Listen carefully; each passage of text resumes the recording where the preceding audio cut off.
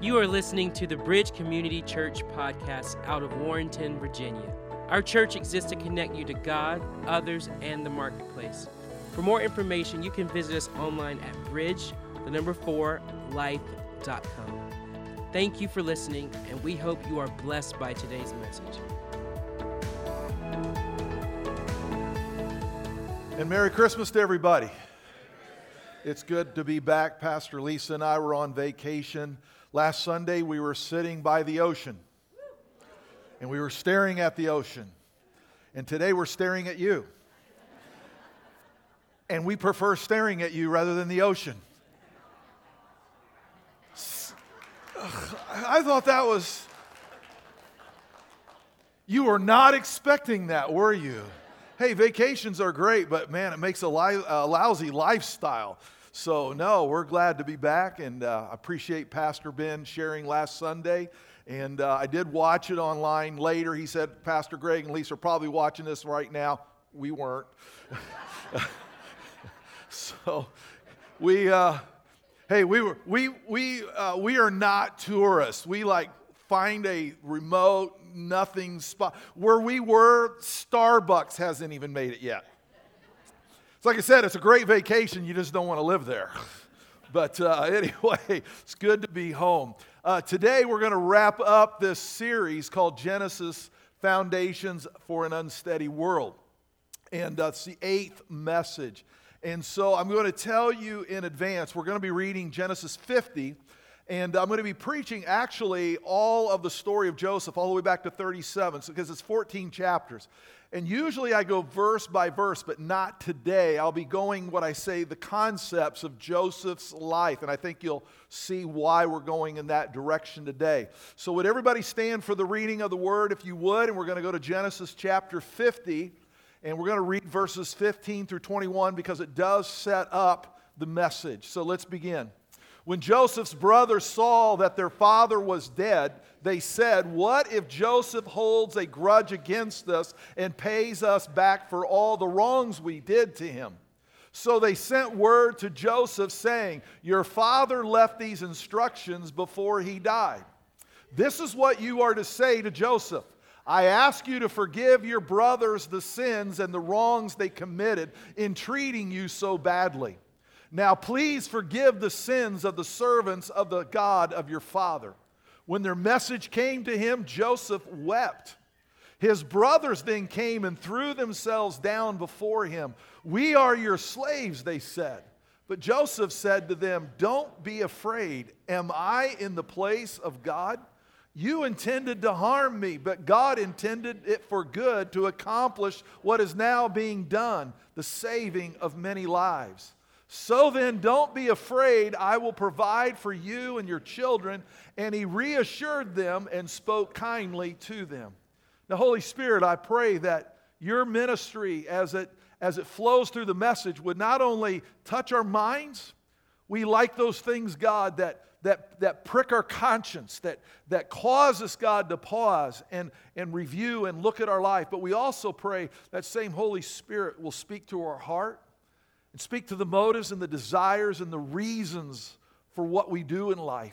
Align us more with what you want out of us in Jesus' name. And everybody said amen. Amen. The Lord bless you. Be seated.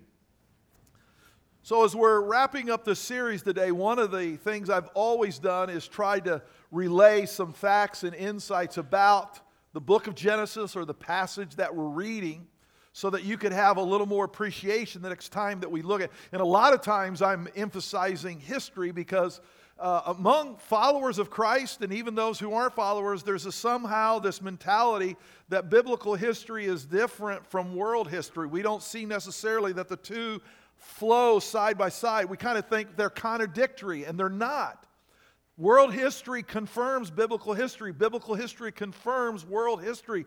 And so I'll just give you a little bit of insight. I've used this, but now Joseph is on the precipice. It's not in chapter 50. We didn't read it today, but there's a part. He passes away in Genesis chapter 50. And so by this season of Joseph's life, the Great Pyramid at Giza, that's the one that everybody takes a photo of and puts it in the book or it's online. It's the biggest pyramid of them all. It's the most famous.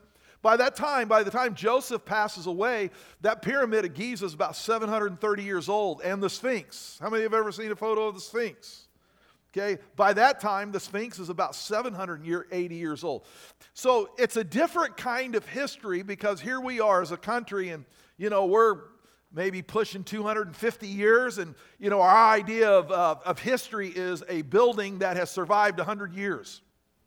And even by Joseph's timeline, he is already because he's number 2 in the land. He's over the labor, so he's also over some of these structures.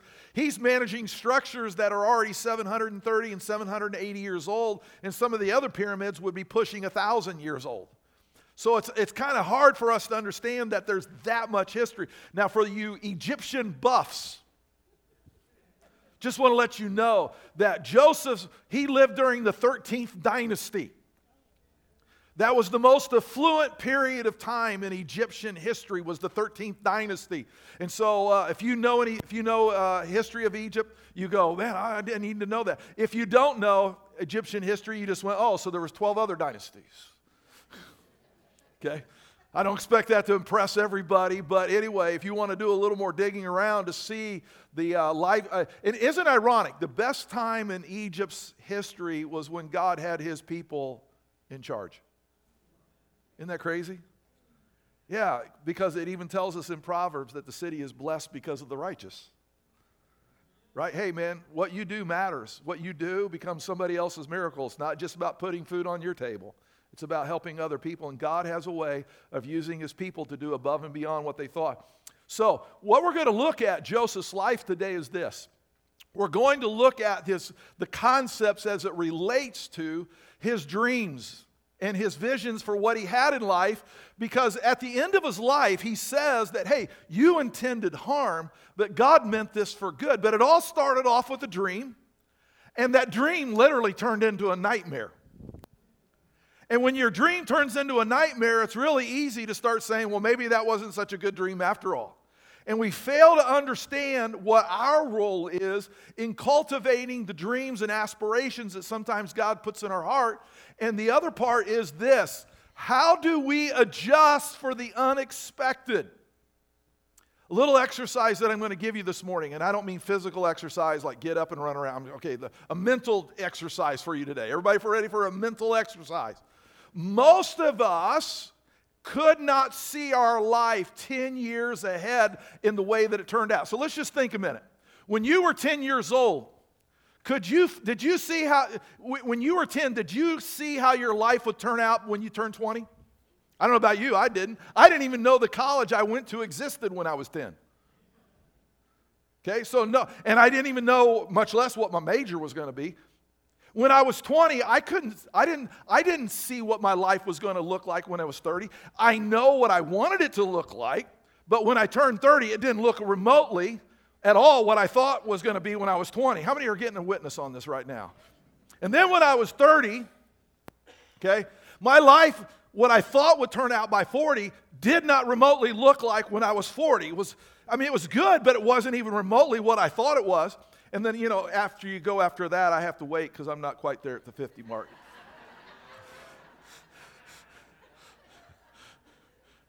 I just feel like I got judged. But I think if all of us do that mental exercise when you were 40, were you able to anticipate what your life would look like when it was 50, when you were 50? And you start to realize like this, okay, it's good. If you're not careful, you'll go, well, then why dream? No. It's okay to have goals, dreams, aspirations.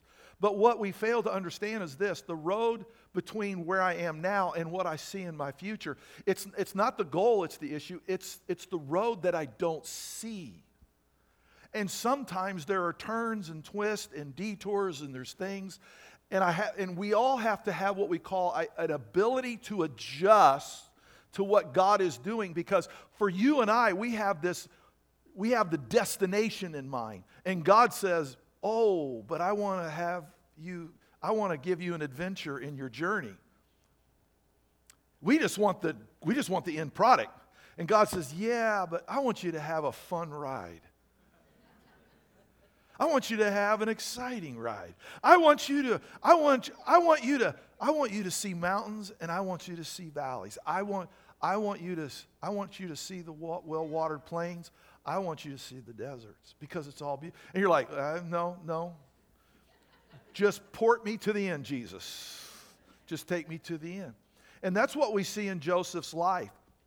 Because, like I said, if you'd have met Joseph early on, you would have said, your dream has turned into a nightmare. And we all know that lives that go into a nightmare usually end in a nightmare. But Joseph's life didn't. He kept cultivating. And that's what I want us to look at today. So here's the theme of what the message is. Why don't people realize their dreams? Everyone in this room at some point has had dreams and aspirations. Some of them may become a reality, and maybe some of them did. Some of them propelled you and gave you direction, but others you may say, it never happened. And it becomes important for us to go to the Bible and say, okay, how do I navigate these things that I really set my heart on and they didn't happen? Was it God? Was it me? What do I need to do? And so we're going to walk through Joseph's story on how he nurtured and adjusted the dream that he knew that God had for him, but Joseph completely misread the journey that was going to lead to that dream. And everybody said amen. So number one, read it out loud. Unrealistic expectations. One of the things that can cause us not to get to our dreams is this. We have unrealistic expectations. They're not possible. They're not what we sometimes think sincerely, but they're not the real deal. And there's sources of these unrealistic expectations. Where do they come from? Sometimes it comes from other people.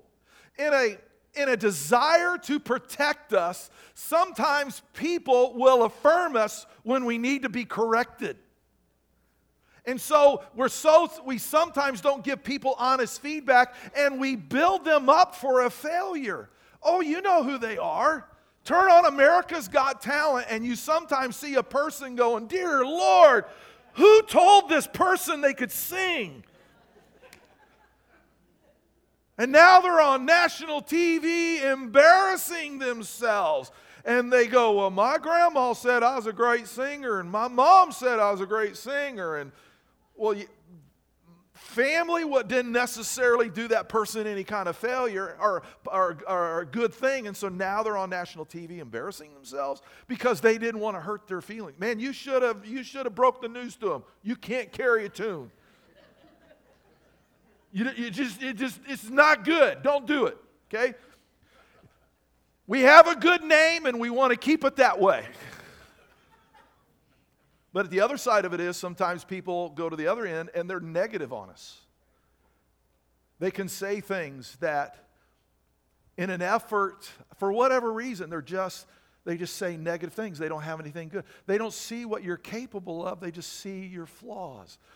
I thought of the story because my wife and I had back where we had the ability to, some friends of a close couple, and they had come from a family where neither side of the family had bought a home. They were renters. There's nothing wrong, but they had a dream to buy a home. And so in their first 3 years of marriage, those were the days when you had to save up 20%. So for the down payment, the bank said, they wouldn't want to talk to you. So, they pinched pennies, man. They hustled, and they finally saved up enough to buy their first house after 3 years of marriage, to go buy their first house. And they invited this guy, he invited his parents to come along because he wanted them to be a part of the celebration of shopping and seeing us. And it wasn't, they weren't buying a magnificent, it was just a starter home. It was like, we're getting started. And his dad just blew up the whole thing. In the middle of the showing, his dad said this to the realtor: you might want to get some other homes lined up for them to look at because my son has a propensity to have champagne taste on a bologna budget. Man, what was supposed to be the highlight? We just said, well, don't take them on the next house you go look at. I'm sorry, but you just can't. Yeah, don't take them with you. I mean, and just to watch criticism, it's like, and I was like, why would somebody say that to somebody? And so by the way, I got to tell you how the story played out, because they did buy their first home. And 6 years later, his dad came to him. His dad is now 57 at that time, never had owned a home. And he told his son, smartest thing you ever did was buy a house. And he said, and me and your mom are getting ready to buy our first house. And so he had an opportunity to take a negative and turn it into a positive and be an example to his dad. But my point being is this: sometimes the criticism, people say things about you, it comes from other people, and you know what? You have to put some distance between them, you and them, because they're toxic. They don't have anything good to say. It's all negative. No matter what the storyline is, some of you know what I'm talking about. People who have the ability to make drama when there is no drama. And you want to go, hey, there's no drama. And they just kind of feel like that's their gifting. Yeah, I know. That's why I'm here. And you're just like, why do you do that? Well, it's a gifting. Well, no, it's not a gifting. It's a flaw. It's just, you just want to go, man, why do you do that? And then the other one is this. Sometimes it's ourselves. We have unrealistic expectations about ourselves. We can, as I said, one of the hardest things is self-awareness. What am I good at, and how good am I? Because one thing is this: I can have things in my life that I'm not tapping, that God has given me as a resource. But the other side of it too, I can have an overinflated view of myself, and I'll set myself up for failure there. And so God, help me to see who I am, what I'm capable of, and help me to be able to channel it in the right direction. And I see this in the life of Joseph. He had other people who were negative about him. His brothers hated him so bad they sold him into slavery. Now that's criticism, folks. And yet, you never read a story of Joseph having a pity party in the prison. He may have, it just never got recorded. And Joseph was able to maintain and cultivate a dream that on the appearances, it looked like it turned into a nightmare. And so here, let me give you a couple things here. Dreams that are attainable. How do you know when it's a dream, and how do you know when it's a fantasy? Can I get a witness? We've all watched somebody in our life who said they had a dream, and as it began to play out, you said, you might want to come up with plan B, plan C. And they're, oh no, I'm all in, I'm going there. And you're just like, man, this is not good. You're going to crash and burn. You need to adjust. You're not modifying. And what happens is this: what they called a dream was a fantasy. And by the time they realized that they had maybe destroyed themselves financially, they may have destroyed relationships around them. And so let me give you a couple of these things, and you will see this in Joseph's life. Number one, we have to have affirmation by the right people. I did not say affirmation by people. I said affirmation by the right people.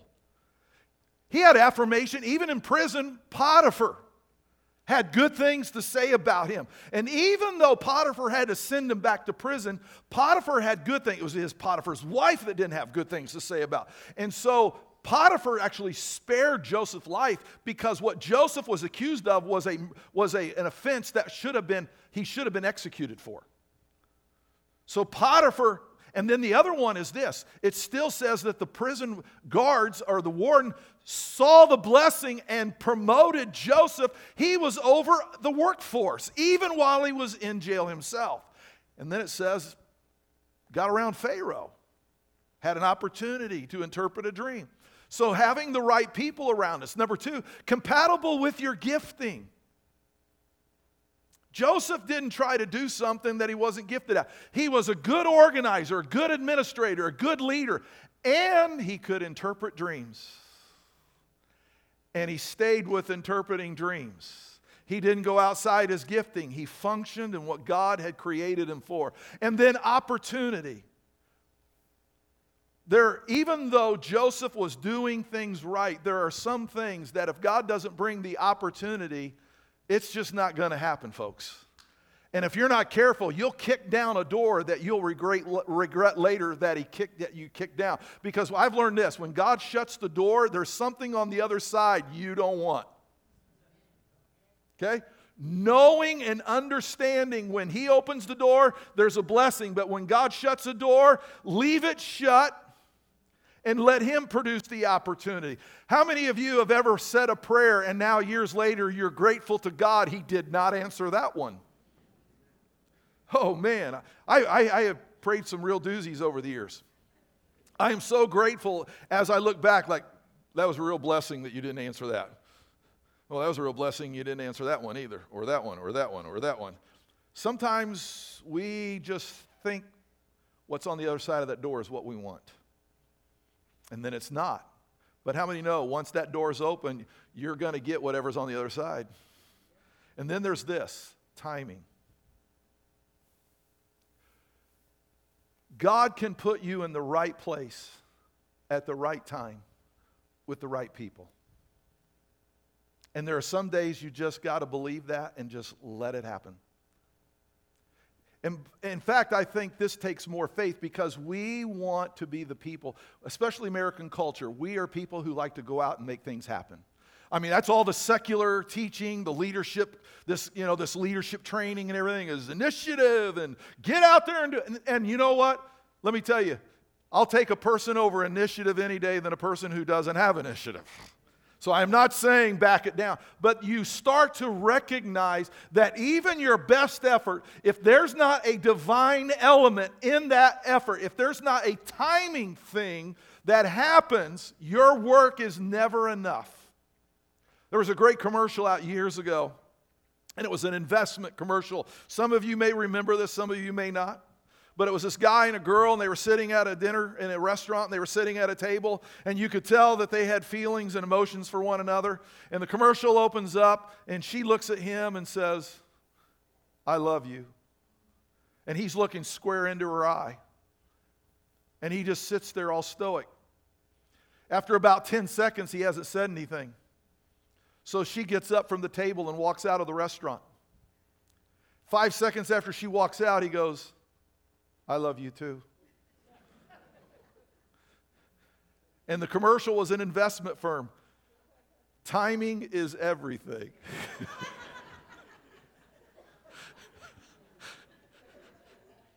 Come on, men, can I get a witness? Amen? You're like, dude, you were about 15 seconds too late on that "I love you." You needed to.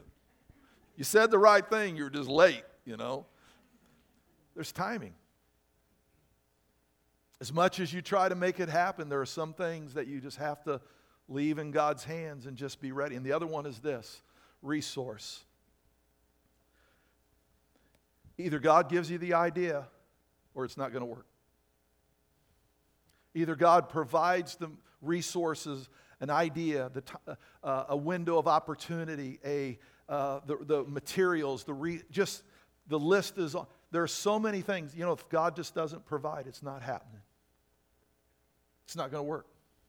Now, instead of saying, well, then why try? It's easy to go, well, then I'm not even. No. I think that produces this, that my efforts, listen to me, this is critical you catch this, that my efforts are based on a prayer that, God, I'm doing all that I can to do, but in the end, I know that if you don't give me the timing and you don't give me the resources and you don't provide the opportunity, and if I don't find the right people, and I don't operate within my gifting, God, I'm well aware that this effort is useless. Now, God, I'm not leading with my effort and then adding a prayer, bail me out. I'm leading with prayer, saying, guide what I do. I am under no illusion that my giftings and my abilities can do what needs to be done. Put me in the right place at the right time. I've said this a couple weeks ago. Best prayer I think you can pray is, show me what you're doing today, Jesus. I'm all in. It's so easy to pray what we want to happen in that day. But Jesus said, Father's always at work. So when you leave here, He's already working. So the question is this, do you know what He's up to or do you not know? So if you don't know, the best thing you can say is, show me what you're doing then I know what my response needs to be. I can't walk in obedience if I don't know what he's up to. If I don't know what the activity is that he's doing in somebody's life. Everybody said amen? Here we go. Number 2, read it out loud. Uncooperative circumstances. Recognizing that this is part of the journey.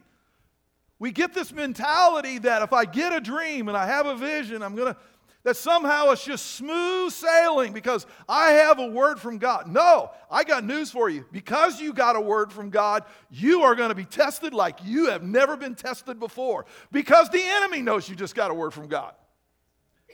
Getting a word from God, you might as well just paint a target on yourself. Now some of you are going, well, I don't want to have a word from God. So let's look at Joseph. He got a dream, right? What happened? Went into a nightmare.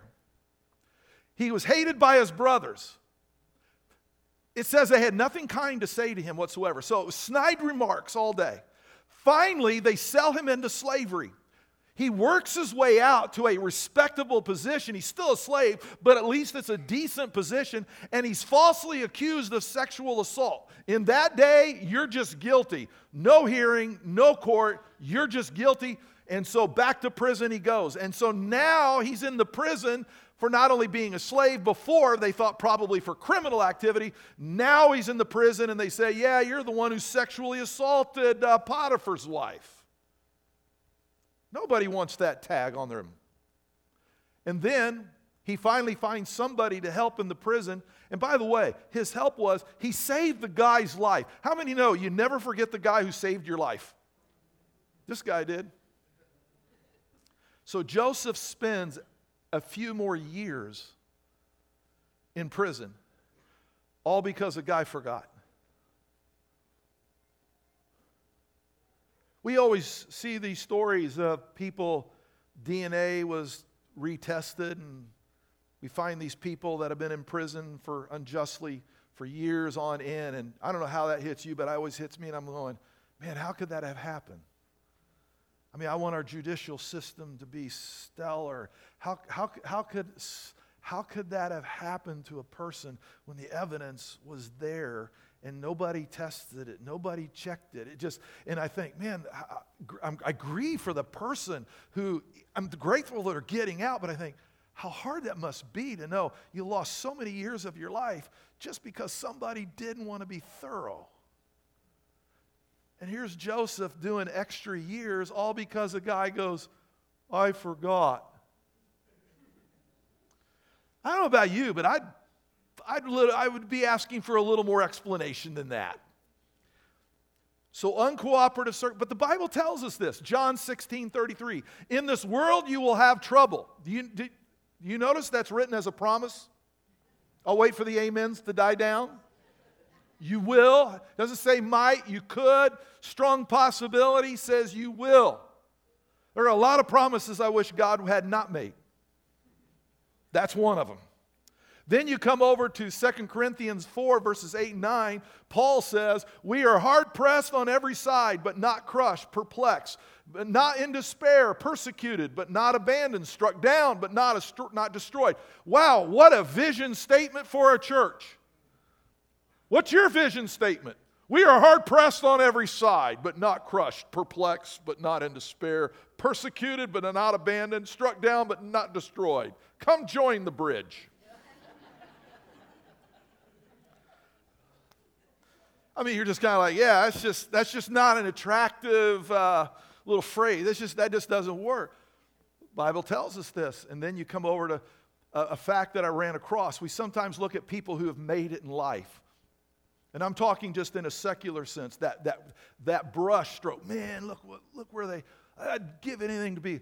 Listen to this. Of the 300 most successful people who have ever lived, 1/4 had a severe physical challenge, and 3/4 came out of poverty, a broken home, or a disturbed childhood. They didn't have an easy road. They just said, I can adjust. I can adjust. I will adjust. But I am not stopping the momentum of my life just because I have some issues over here and some challenges that are causing me great fear, anxiety, and pain. No, I am not going to let that stop my life. And so even people who don't many times have an orientation towards faith know this. Okay? Uncooperative circumstances is a part of life. Adjust. Thrive, grow, develop anyway. Number 3, read it out loud. Unresolved conflicts. We have to deal with unresolved conflicts with others. Romans 12:18 says, if it is possible, as far as it depends on you, live at peace with everyone. Did you notice it says, as far as it depends on you, if it is possible?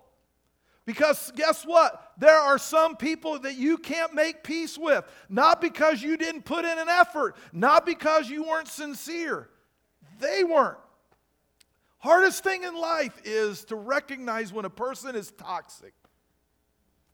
And that they don't want peace. They don't want harmony. They create drama. They feel that that's their gift. They feel that they make life exciting for other people by bringing drama and creating problems and issues. They can't stand you to be in peace. And the Bible says, look, man, you just do the best you can. And you know what? And when you do the best you can, it doesn't work, sleep good. Sleep good. You did the best you can. You tried everything. They don't want peace. They don't desire it. But that doesn't... Listen, if you're not careful, hear me. This is a little thread here that if you forget everything else I say, please catch this. Sometimes if we're not careful, we'll try to seek the approval of someone who has no intention of giving it to us. And by that, they will hold you hostage. Just when you think you're about to get their approval, they move it. And just one more effort, and they moved it again. And then you almost had it. You almost had my approval. I almost was about to say, God bless you. Hear me. Love is a gift that you give to another individual. It's not always earned. It's given. It's something, so when my kids were young, I would do this. I don't even know if they knew what I was doing when I did it, but I would sometimes always rehearse them with this. I would say, do you know I love you? And of course, when they were little, like, yeah. Do you know why I love you? Oh, because I cut the grass. I clean my room. And like, no. Well, do you know why I love you? No. You're my daughter. You're my son. Now, after a while, they figured it out. You know why I love you? I know, I'm your daughter. You know why I love you? Yeah, I know, I'm your son. But I wanted them to understand that love was not based on achievement. It was based on identity. Now, how proud I can be of you depends on your decisions. Can I get a witness from every mom and dad? There are some days I can be a little more proud of you because of the choices that you make, and there's other days I can't be as proud. But you're always my son, and you're always my daughter. That's a gift. You don't ever have to earn that. I gave that to you the day that we found out you were inside your mother's womb. You don't start loving a child when it comes out. You start loving a child the day you find out it's in there. Yeah, that's a statement by Pastor Hackett based on where he thinks life begins. The other one is unresolved conflicts inside of us. Those are the hardest ones to deal with. We all have these battles with our habits and our attitudes that are inside of us. Everyone in this room has done this mental gymnastics where you just went, come on, get your act together. And you were talking to yourself, come on. Try harder. Come on. What's wrong with you? How many have ever told yourself, come on, you knew better? Okay, I just found the 5 to 20 people who need to go to counseling. No, I'm just kidding. I mean, we all do this self-talk, trying to get going. And one of the things to combat this is understanding what the Word says. So procrastination. Well, Psalm 90, verse 12 says, teach us to number our days aright that we may gain a heart of wisdom. You know what the problem with procrastination is? You're convinced you've got tomorrow. And I don't want to rain on your party, but can you show me in the Bible where you're guaranteed tomorrow?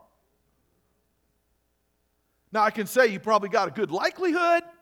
Life's looking good. The momentum's well. But I got news for you. You will not find the promise that you will have tomorrows. So one of the things to deal with procrastination is I might not have it tomorrow, so I better handle it today. Then the other attitude is discouragement. Paul wrote this in 1 Corinthians 15:58. Therefore, my dear brothers and sisters, stand firm, let nothing move you. Because here's how discouragement works. It says nothing move you. When you get scared, fear causes you to get weak legs and weak knees. And then discouragement says, give it up, walk back.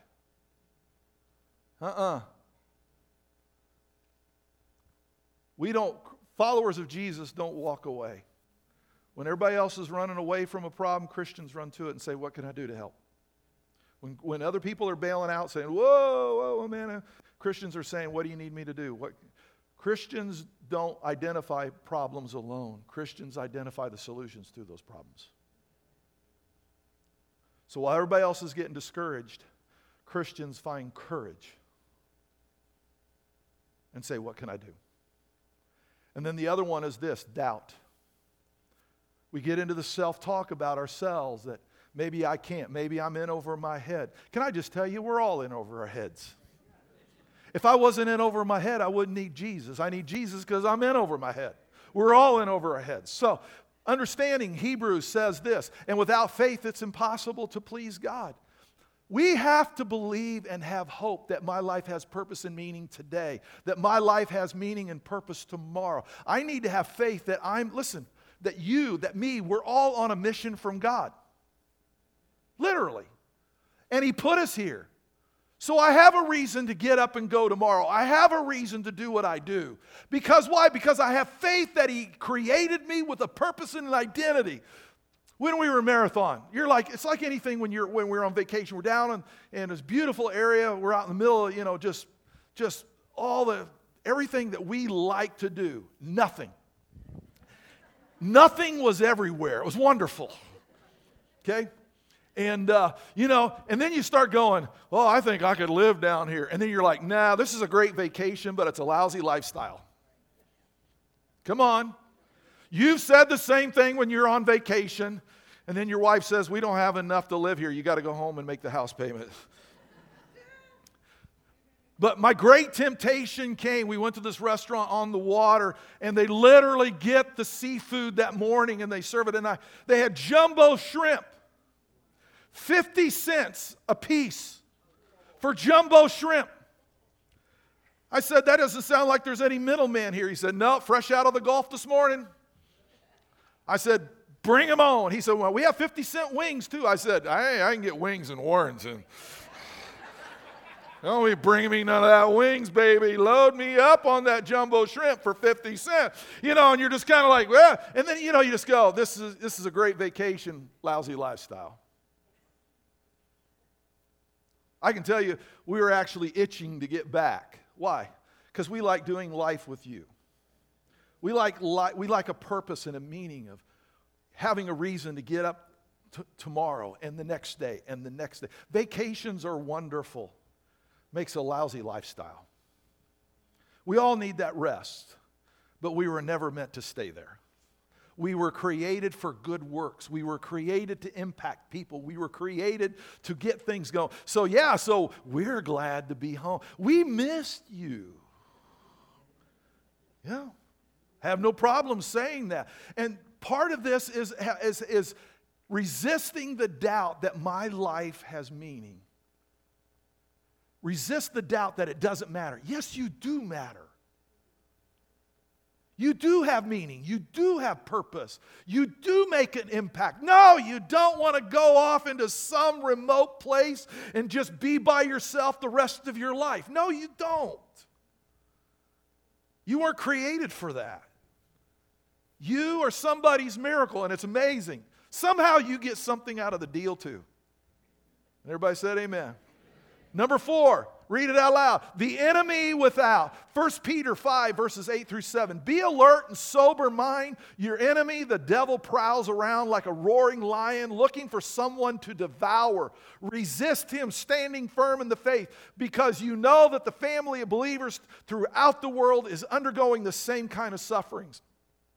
Joseph, no doubt, even though that was written well after Joseph lived, no doubt that describes, he knew there was something in that prison that wanted to take him out.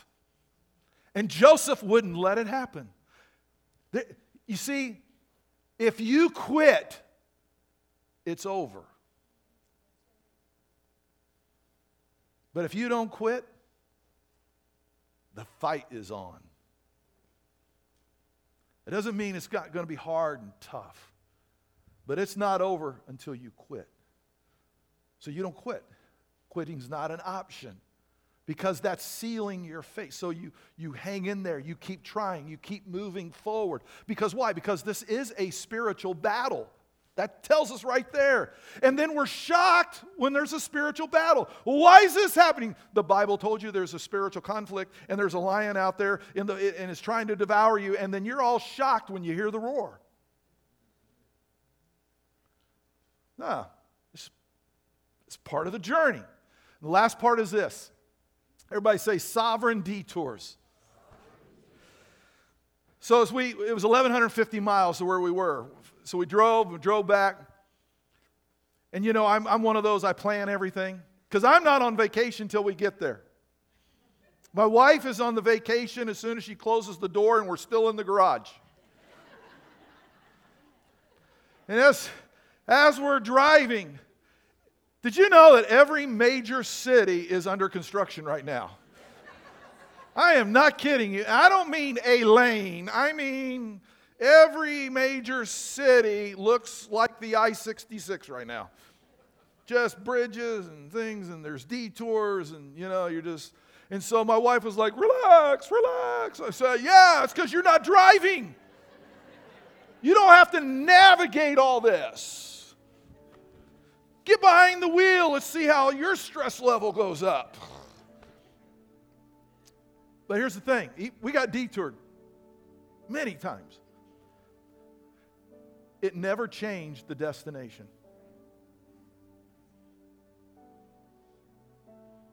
I saw parts of America that I didn't really want to see.